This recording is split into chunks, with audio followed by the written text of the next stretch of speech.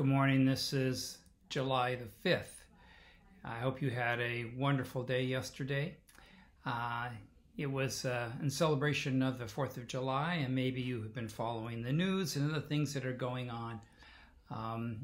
I like to watch the History Channel, and I have been over the last several days catching here and there different parts of America's wars and things that have been going on and I was catching a little bit of the story of George Washington and how he was wanted to be a British officer, and how that didn't work out, and the threat to our nation when he was just starting in infancy, and what he did to defeat the British Army. It was an amazing story, and spoke of the character. He had drive, he had earnest wishes to bring freedom and to push out the British, but he also had doubts, he had weaknesses, just like the rest of us that do.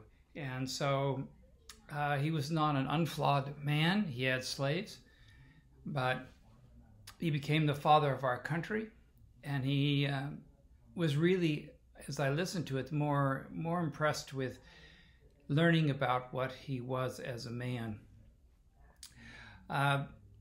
In the first part of Isaiah, there is in the first chapter of Isaiah, where the Lord speaks to Israel. He is not happy with them, and he points out that they have blood on their hands, and that when they come to pray before him and bring their hands, he said, you open your hands in prayer, and all I can see is the blood and the evil that you have done.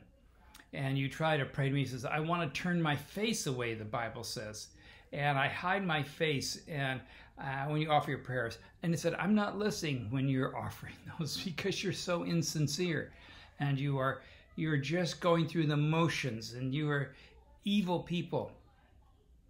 Well, we can be evil people, can't we? The Civil War was a devastating war upon the U.S. We're still dealing with some of the issues of slavery today, aren't we? And I was interested in knowing about Abraham Lincoln, because this is the weekend of independence. But Abraham Lincoln, when he was asked about, well, what are you going to do with all these rebellious Southerners who have rebelled against the Union and have pulled away and have killed so many people? And he said, what are you going to do with them? And Lincoln responded, I'm going to welcome them back as if they were never gone. Wow. Wow, forgiveness. Welcoming them back. That's exactly what goes on in Isaiah 1. After the Lord had examined their hearts, saw what evil people they were, what did he want to do? He said, come, let us reason together. Let us settle the whole matter of your lives. He said, though your sins are like scarlet, they shall be as white as snow. And though they are red like crimson, they shall be like wool. If you are willing and obedient to eat the good things of the land, but if you resist and rebel, I will devour you with the sword. So the Lord says, come now and confess your sins. Come and be cleansed. Though your sins be as scarlet, they shall be as white as snow. Think of that, the grace of Christ to cover our sins, so that we ask forgiveness, and when we hold up our hands in prayer, he can see, not turn away, but he will listen. God has promised to us, if we come and confess our sins, that he will cleanse us from all unrighteousness. That is the most beautiful thing, to be forgiven and cleansed. I delight in that promise that he has given to each of us to do that. Isn't that amazing? So as you go over this weekend, and as you think through this weekend about all the wars that the U.S. has been involved, from the time of the war with Britain, the French-American Indian Wars, through the War of 1812, down through the World War I, World War II, Korean War, Vietnam War, Iraq War, We've been in a lot of war. And yet God is welcoming us back, forgives us of our sins. War is hell. That's right, war is hell. That's what General Sherman said as he took Atlanta during the Civil War. War is hell. There's nothing pretty about it.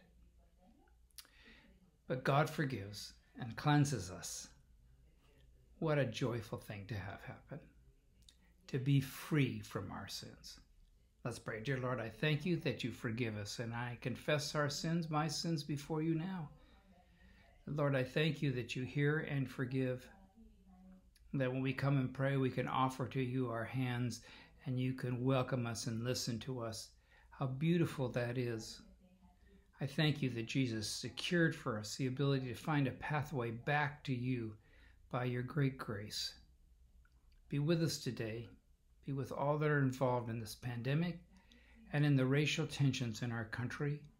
May we all grow and learn and be your children. Forgive us then, in Jesus' name. Amen. All right, I'll see you tomorrow. God bless. Have a great day.